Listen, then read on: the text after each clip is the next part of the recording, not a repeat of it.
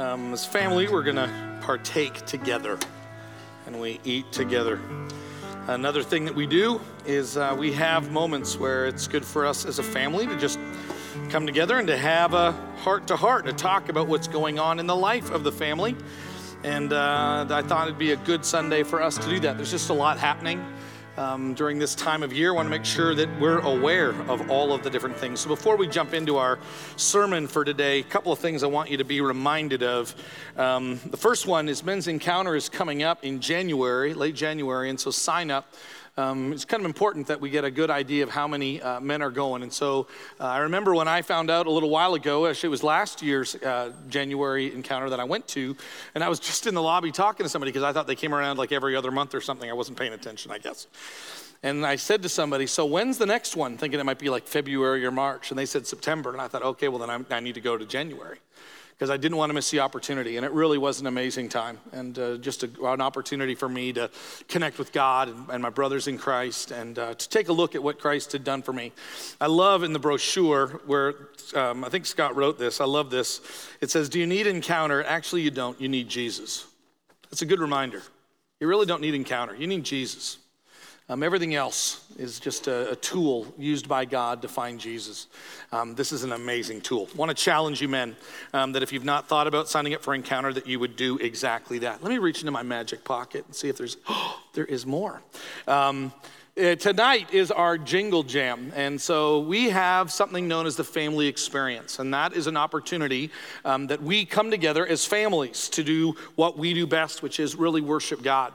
And so as you have probably heard us talk about, and I hope I never get tired of talking about this, I haven't yet, it is the concept of orange, that the church and the family come together. The church, yellow, light, the family, red, blood, come together, and yellow and red make orange, the true orange power.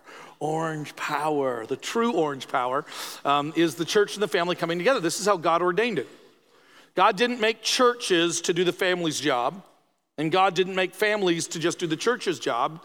Really, it comes together. I love thinking about the church as the family of God. And so this is a great opportunity for us to come together with our kids and to worship. And Zane, our new children's pastor, who is doing a great job so far. We're still praying for him, but we love him so much. And he is, where are you, Zane? Are you in here? Kind of hearing me? Yeah, there you are, really at the back. Love your wife more than you. This is, don't we love Beth? I mean, Beth is awesome, okay? Here's what I want to say to you. Gotta stay on track. Jingle Jam is tonight, and would love for you to come and love for you to invite somebody, and we would love for you to bring a ticket. And the reason why is it really just helps us to stay in connection with you, and kids love tickets. And so that really is the idea. And I've got a whole stack of them that I'm gonna leave right here for those families that do not have one. You can grab one there after the service so that you can have one, and we will see you at 6 o'clock in the gym to worship together as a family. One last family item. Please grab your bulletin and open it up to the middle part and take a look at the giving section. I've got a really good friend who loves to challenge me. And part of it, he just loves to challenge people. And the other part of it is he just is really looking at what God has been doing in his own life. And he knows I need to grow in mine too.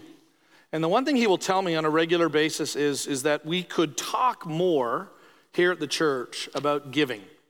As you know, if I were to just tell you the big picture about the churches and giving, a lot of churches are afraid to talk about it, actually. They hear things like, man, the church always talks about giving. And if you have been at this church and that's what you think, I don't think you've been here very often. We probably, I can't qualify this. We err. I don't want to say probably. I err on the side of talking less about it than I should. Okay? And the reason why first of all, I'm not afraid to talk about it. It has nothing to do with fear. It has nothing to do with, I don't want to talk about money. Jesus is like the first three things I love to talk about. And so I gravitate more towards that. Jesus talked a lot about our hearts and about how money affects that and how those things kind of interact. And so it is good for us occasionally to talk about it. And so I have actually good news and good news about this giving section. Which do you want first? I'll give you the good news first. I promise you I don't believe that Sunnybrook in any way, shape, or form started 12 years ago. It's just my frame of reference, okay? And I just don't know how many years before that. But every year that I have been here and been blessed, Andrew and I, blessed part of being part of this family, we've always made budget, okay? That's pretty awesome that we've always done that. I remember in 2008, we were worried about it. And in 2009, we were thinking, I wonder if it's going to happen. And this year, it's really, really tight. Now, by the way, our giving is about right exactly where it was last year. And so one of the reasons why I think it's important for us to talk about it is that after years and years and years of very careful stewardship of God's money and God's resources, as well as an eldership that really cares, not about money, but about the gospel of Jesus Christ and about the right stewardship. And sometimes we can use the word stewardship in kind of a selfish way so that we can kind of keep our stuff. We need to have good stewardship. We kind of mean responsibility, which means we kind of get to keep things and kind of play it tight. That's really not what stewardship is.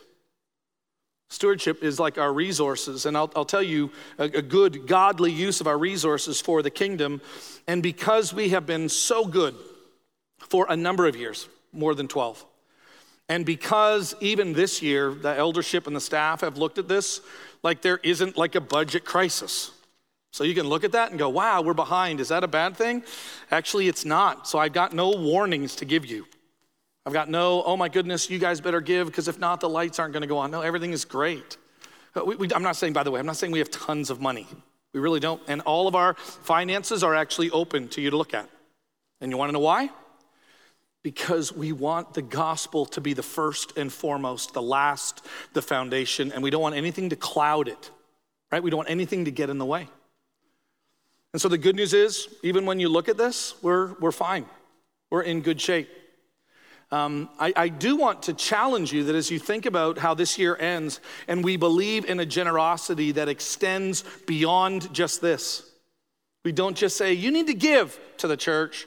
You need to give to Sunnybrook. No, we actually believe in a generosity where we look at everything that God has given us and we give it everywhere, okay? I'll remind you that there is an opportunity in the lobby. First service, I mentioned this, okay? For the angel tree, if you have a 20 on you, okay, and I'm just gonna, I kind of like competition. First service knocked it out of the park. If you have a 20, one of the things that can actually be done, there's a lot of these angel tree needs, which are children of incarcerated parents. And there's a lot of needs that extend beyond just the gifts that we could give. And so what we've been doing is we've been collecting $20 Walmart gift cards for people, and we've been giving them that. But today is the last day.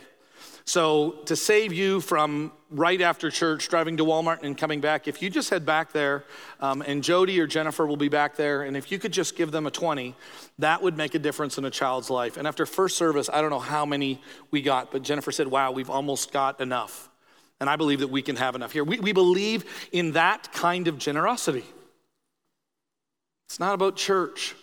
The Apostle Paul says in Philippians, and I love this reminder, I don't ask for you to give for like my sake, but that you might give and that God may reward you, is what he says. That's why my wife and I give to Sunnybrook and to other kingdom-oriented things. It's not just to pay the bills, but to be a reflection of what God has done.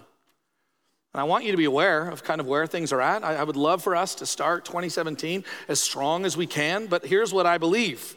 And I hope you take this in the right way. I don't believe in us. I don't. I never have. I don't believe in us. I believe in God in us. Do you see the difference? I really don't. I don't believe in us. And if I did just believe in us, there's really so many areas and in so many ways that we can fail. Whenever we talk about the generosity of Sunnybrook, whenever we talk about us rising up and giving and being generous, I hope that it always comes as the overflow or the kind of that looming shadow of God's amazing grace. That's how we talk about giving. That's why we are not afraid to talk about it. My pastor growing up used to always say, I will never be ashamed or afraid to ask God's people to give to God's work. And neither will I. And so I really do want to challenge you to give this Christmas. and I don't really care where. I hope that Sunnybrook is one of those ways that you look at our ministry and our missions and our work, when you look at the work that we do with our families and in this community, when you look at all of the multitude of ways in terms of what the work that God is doing, that you, out of an overflow of gratitude of God's gift to us in Christ, that is the reason why we give, not numbers on a sheet. Amen? Let us give to the kingdom boldly and faithfully. And I'll try to do a better job talking about it in godly terms and in appropriate ways.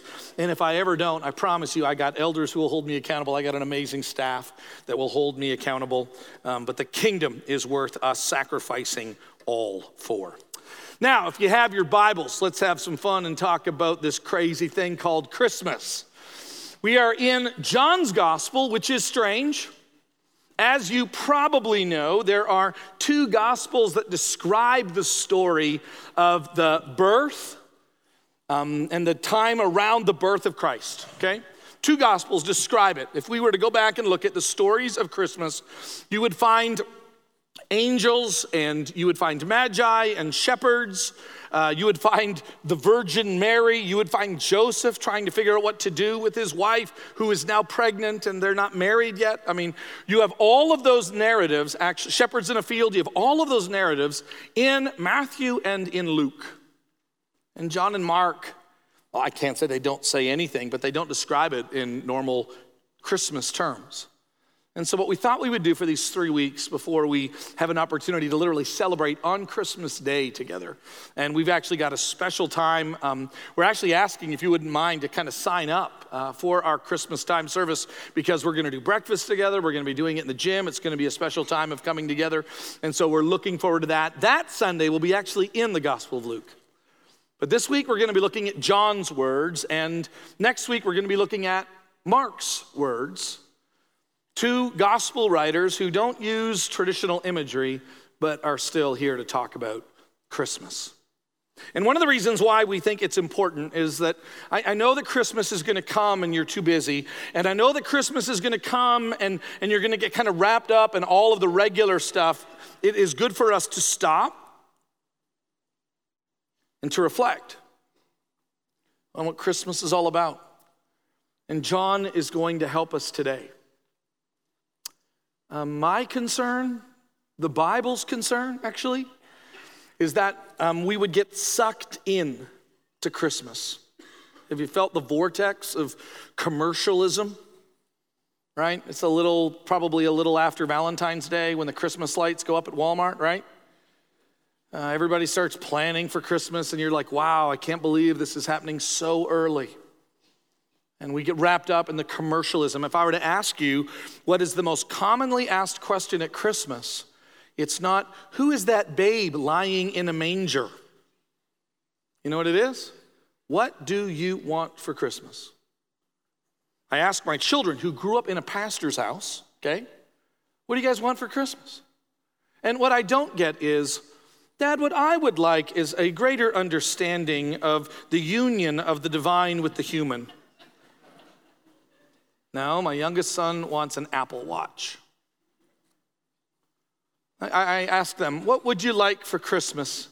You know what? The glad tidings of which the shepherds learned from the angels. I am just praying that the entire world, I don't get that. You know what I'd like? New pair of shoes, right? I mean, these are these great gifts that we have. And truly, I don't know if it's bad. Hear me. There's got to be more. Think about it. How much, when it comes to Christmas, do we get stuck into the, hey, what do you want?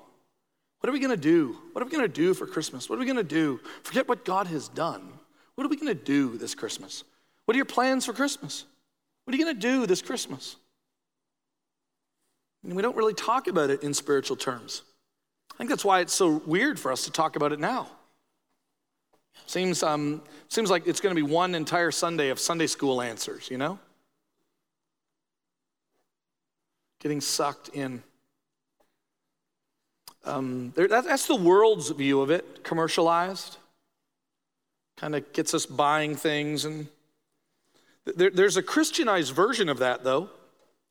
I remember when it was like, yeah, we can't get sucked into that. We really need to remember the true meaning of Christmas. And the true meaning of Christmas is family. When families get to come together and moms and dads get to slow down and to recognize just how important this time together is for us to just hold hands and to reflect on just how important this time is as a family. It's like a Christian version, it is. That's really not what Christmas is about. Christmas isn't about mommies and daddies coming together and loving their kids and being grateful. That's really not what it is about. And so we really can get sucked in. Hear me, all of those things, buying things for one another, it's not bad. Enjoying the good gifts that we give to one another, it's not bad. Enjoying family and being together and celebrating this special time, that's not bad. It's all good. It needs to sit under or in the shadow of or out of the overflow of God's amazing gift this Christmas. That's what the Bible says. That's what the Bible teaches, is that these things come as good gifts from the greatest gift giver of all. And to show you the greatness of his giving, he sent his son, that we might have peace with him. Don't get sucked in. The second thing that the Bible is worried about, I'm telling you, I could literally go to Bible verses that warns us about getting seduced by the world or even seduced by a religious version of God. Not the true version, but a religious version. The second thing is that I hope you don't get spit out. Sucked in and then spit out. I've been sucked in. Man, when I absolutely fall in love with, I loved Christmas as a kid, and I remember watching the light from that time together when mom and dad were here and everybody was here, and then my sister got married, and all of a sudden she's not coming home for Christmas, and Christmas doesn't feel the same, and I feel like I'm losing my Christmas. You been there? Our kids are with us, and it's fun again, and they're my kids, and then they get old. And they get married, and they go away, and they worship God with other people at Christmas time, and it makes me so frustrated. Makes my wife cry, right? Ruin Christmas by getting married and inviting strangers into our lives, right? Christmas is supposed to be a happy time where we just hold on to each other and hope and we become cynical. Why do you think every Christmas Eve service has some romanticized story about how some dad doesn't get it or some mom doesn't get it, and they just become cynics? Ho humbug. That's really not what Christmas is all about. It's not about the commercialized, sucked in. And I hope you haven't just been spit out. I hope you haven't just become a hard version. I've gone through both phases, by the way. I've gone through the seduced, and it's just the greatest time of the year. And I've gone through the, oh man, Christmas just isn't what it should be, and nobody gets it. And both of them aren't godly. I've had to repent of both. And what helps us is the gospel. What helps us is a real depiction of what Christmas is all about.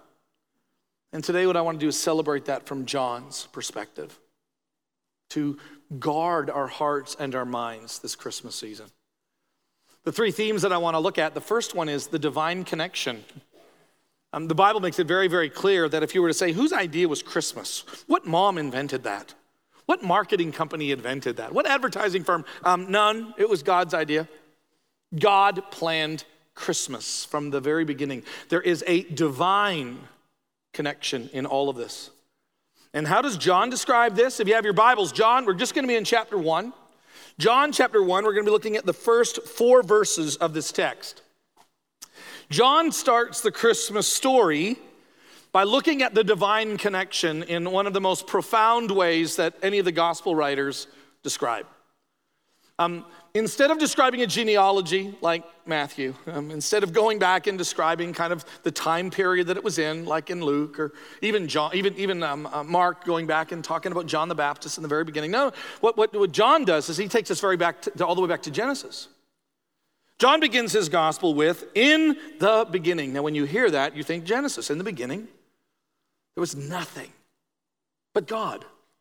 In the beginning, there was just God, and he was in the world, and he made the world, and everything was made by him, and he spoke it into existence. That's what Genesis holds on to. Now, here's what we have, is the gospel writers, probably Matthew and Mark, write their gospel sometime in the mid-50s, first century. Luke writes his the early part of the 60s. John is now writing his, most likely 20 years after that. He is the last of the gospel writers. I believe he actually knows what Matthew, Mark, and Luke are recording. And he takes a different approach to it. He goes back, and his entire gospel is wired this way. He wants us to understand the working of God from the beginning. And so he begins in the beginning. In the beginning was the Word. That is, the Greek word for that is logos. In the Greek philosophical world, it meant the unifying force of the universe, the logos, that which held everything together. And what John is pointing out is what holds the world together is not an idea, it's not love, it's not some force. No. In the beginning was the Word. And the reason why it's capitalized here is because John is pointing to that Word and saying, and I know who he is. In the beginning was the Word, and you're going to see quickly that it's Jesus. And the Word was with God, and the Word was God. So it's not that in the beginning there was God and he was all by himself. Actually, what John is pointing out, what the Bible reveals is that what began with an understanding of who God is, as we move through time, what we find out is the depth of God. And we find out that God doesn't exist merely as the Father, but he exists as Father, Son, and Spirit. And John draws attention to this. In the beginning was the Word, and the Word was with God, and the Word was God. He, that is Jesus, the one that we celebrate this Christmas, was in the beginning with God. And what did he do? It's interesting that Genesis describes God speaking everything into existence.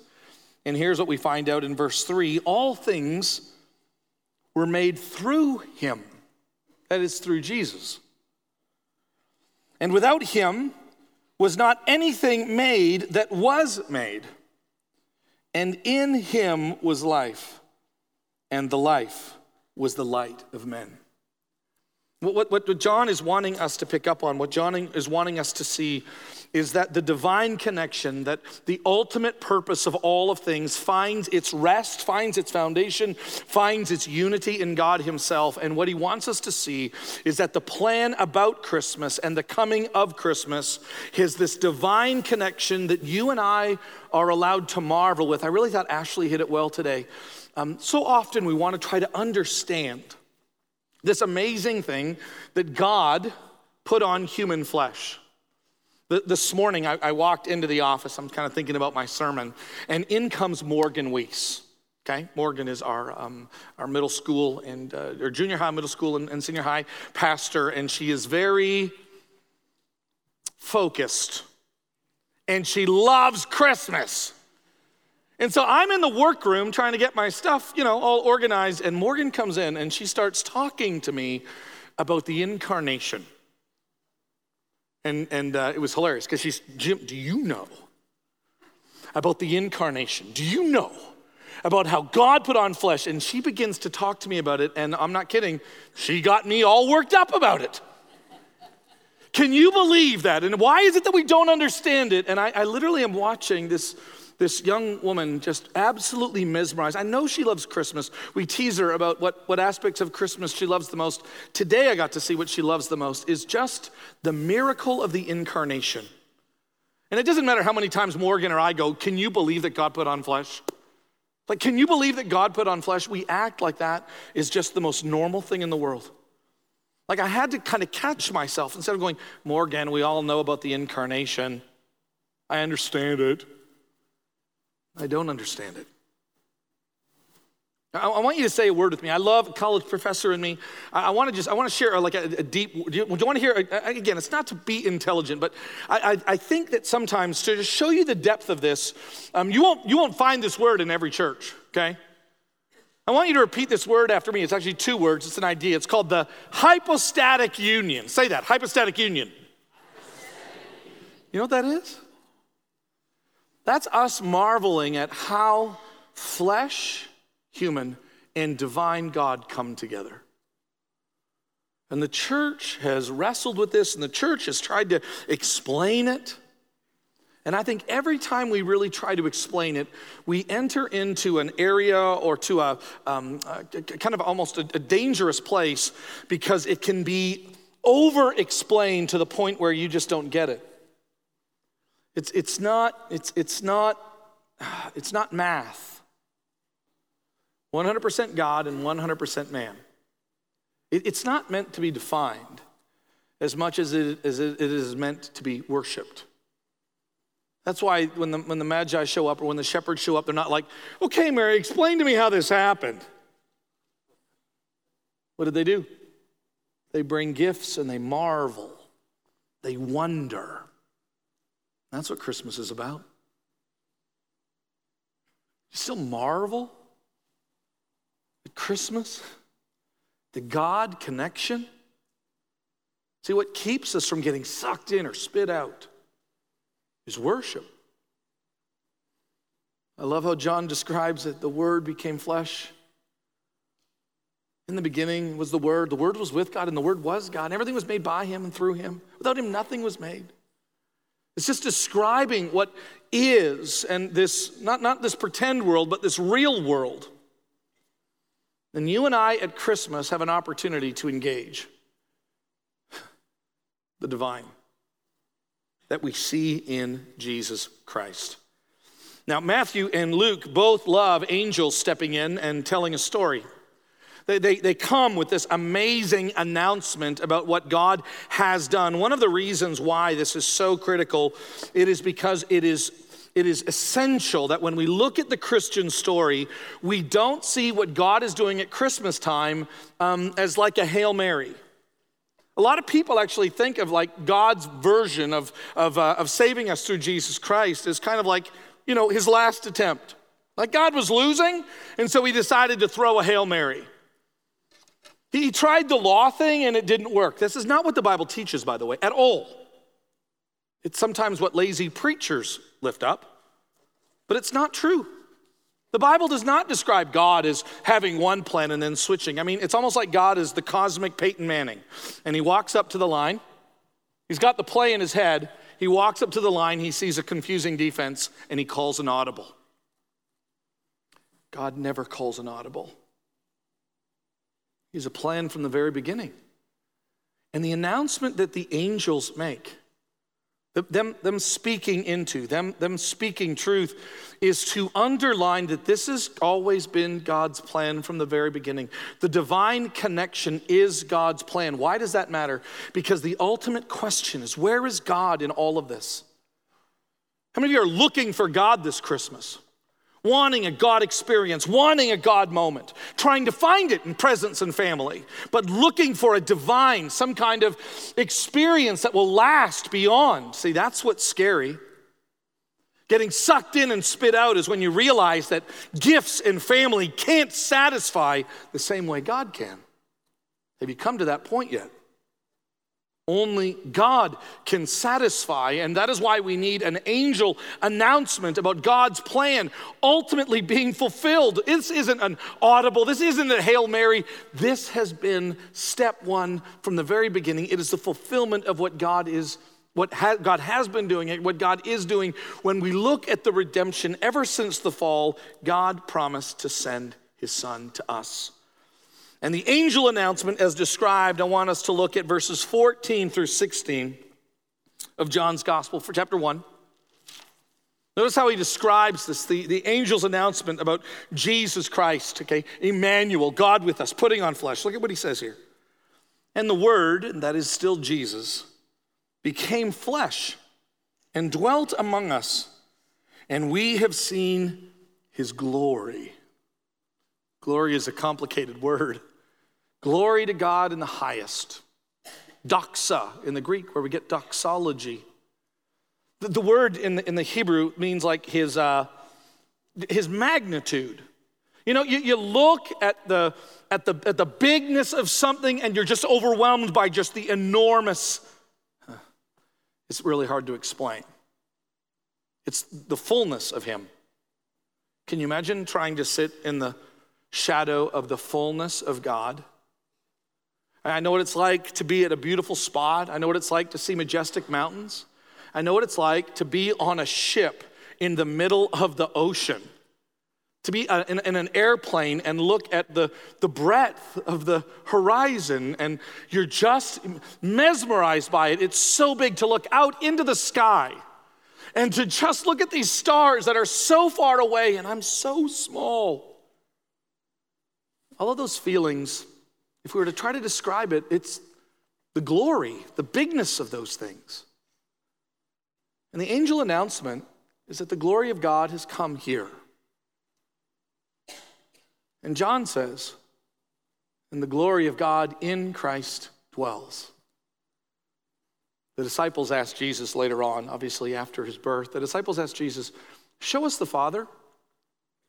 Show us God. And you know what Jesus says? He doesn't say, go look at a mountain. Look up at the sky. That's God. You know what he says? If you have seen me, you have seen the Father. See, that's Christmas. Like, if you have seen Jesus, if you know Jesus, then you know God. That we see the fullness of him, the goodness of him, the grace of him. Notice how he continues on.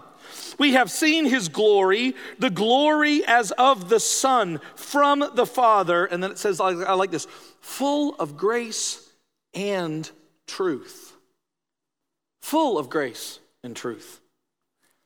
I've been working on something in my own vocabulary. I've got a mouth that really needs to learn to talk more the way the Bible talks.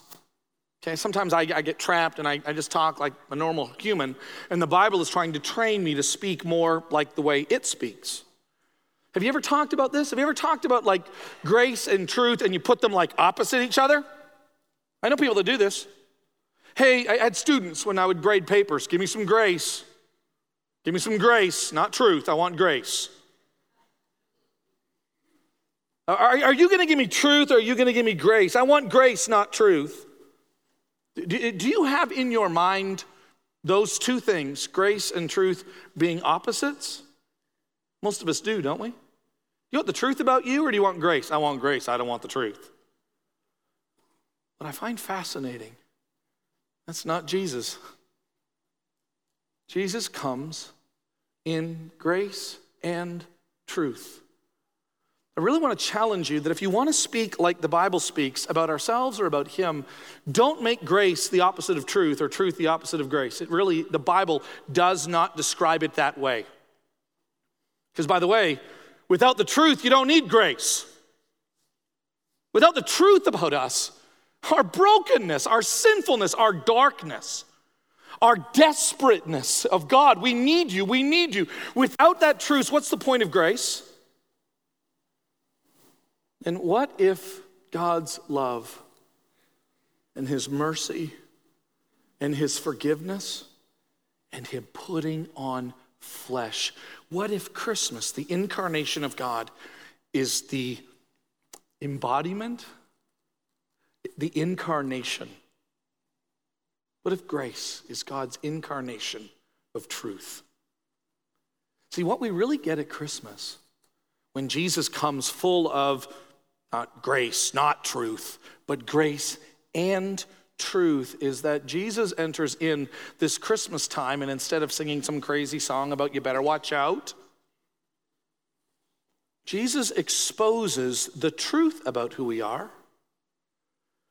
And in the midst of that, offers grace and forgiveness and healing and restoration. I really think the idea of grace, not truth, comes from the pits of hell. Because Jesus comes full of grace and truth. That's why you got to put on your big girl pants or your big boy pants for Christmas. That's why it's not just for kids, it's for all of us.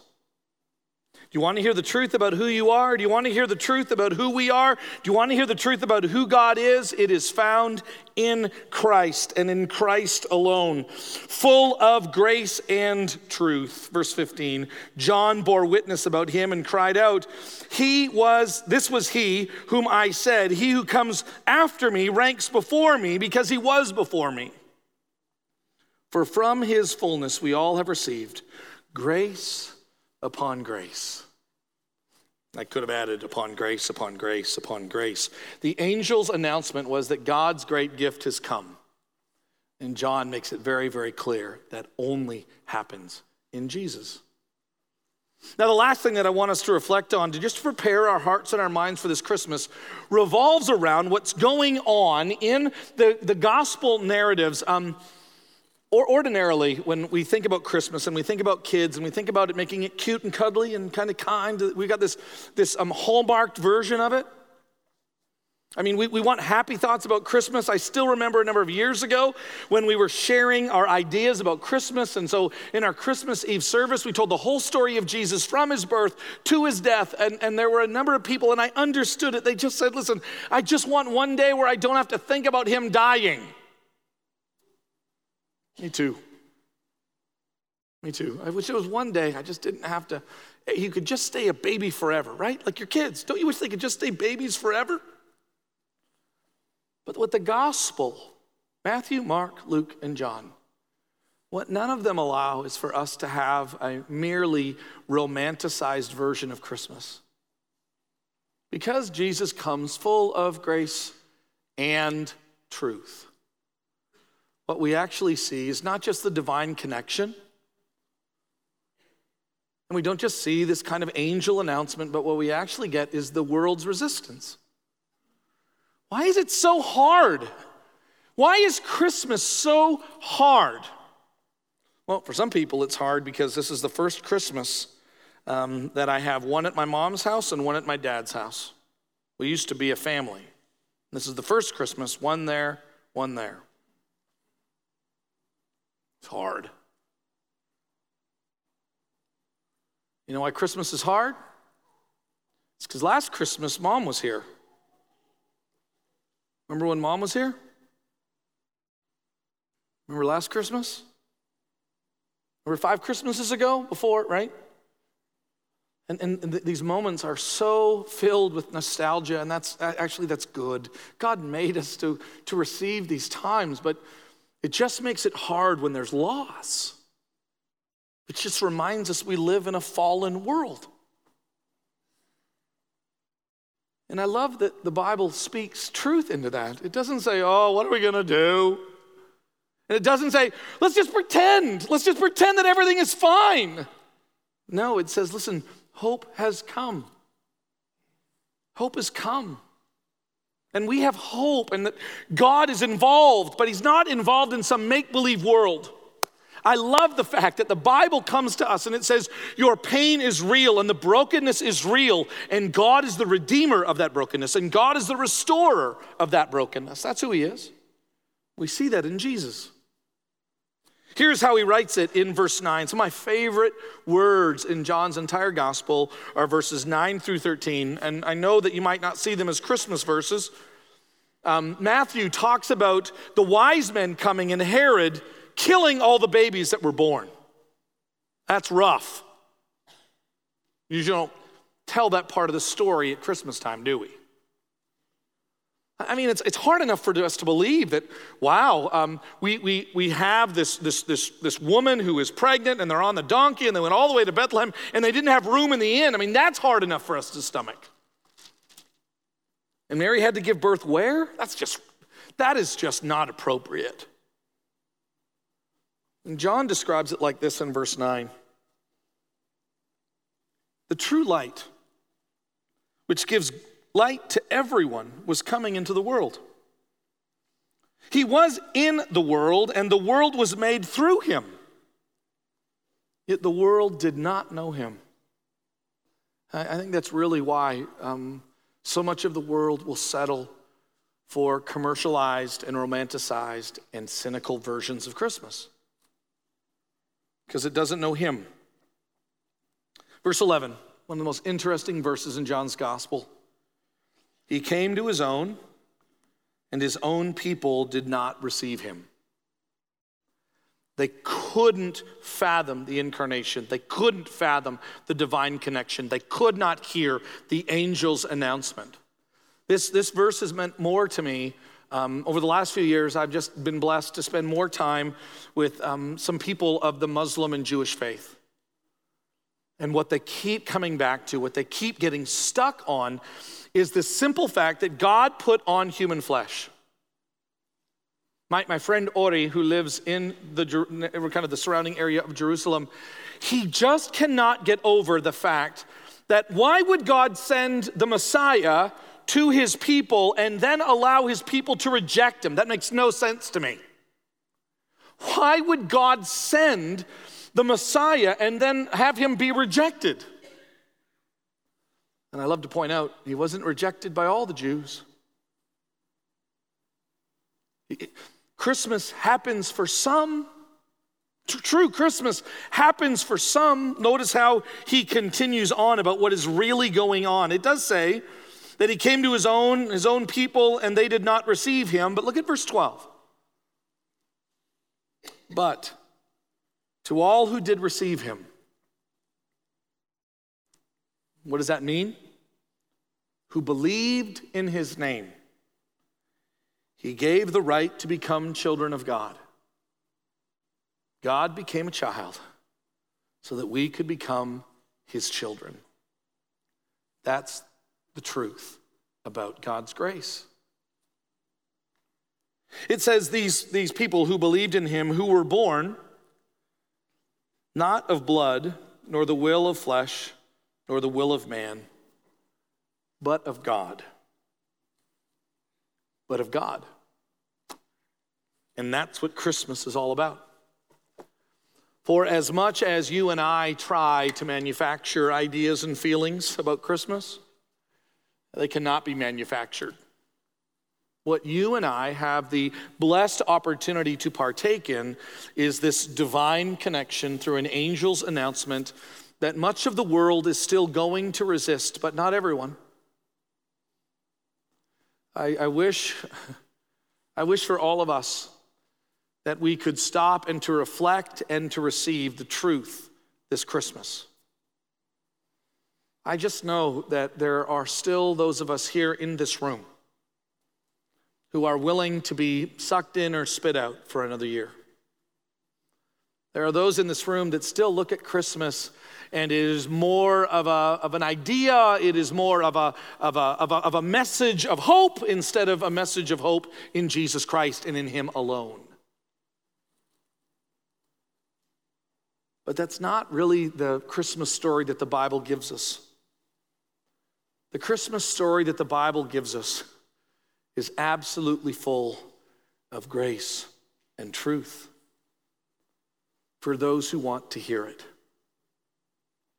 And so what I would like to do in our final moments, Steve is going to come up and he's going to play a little bit on the guitar.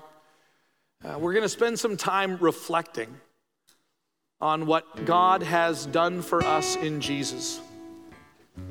It can just be kind of an easy thing for us to go through the motions, even here at church.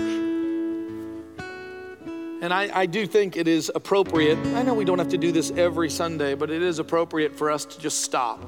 Kind of like Morgan caused me to do this morning, to just stop. And not just talk about the incarnation, but just to reflect on it. Not just to talk about, not just to say Merry Christmas, but to think on just how good we have it because God has entered into the world through Jesus. So reflect on the fullness of him for the next few moments before the busyness of this week and of this season overtakes us.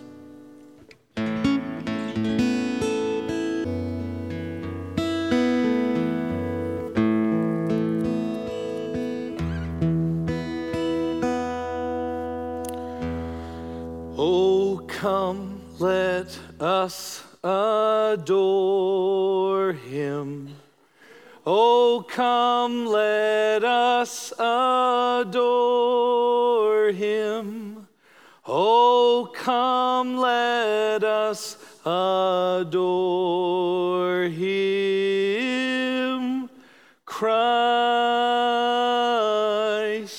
the Lord. Go in his peace. We love you guys. We'll see you tonight at Jingle Jam. Don't forget your tickets.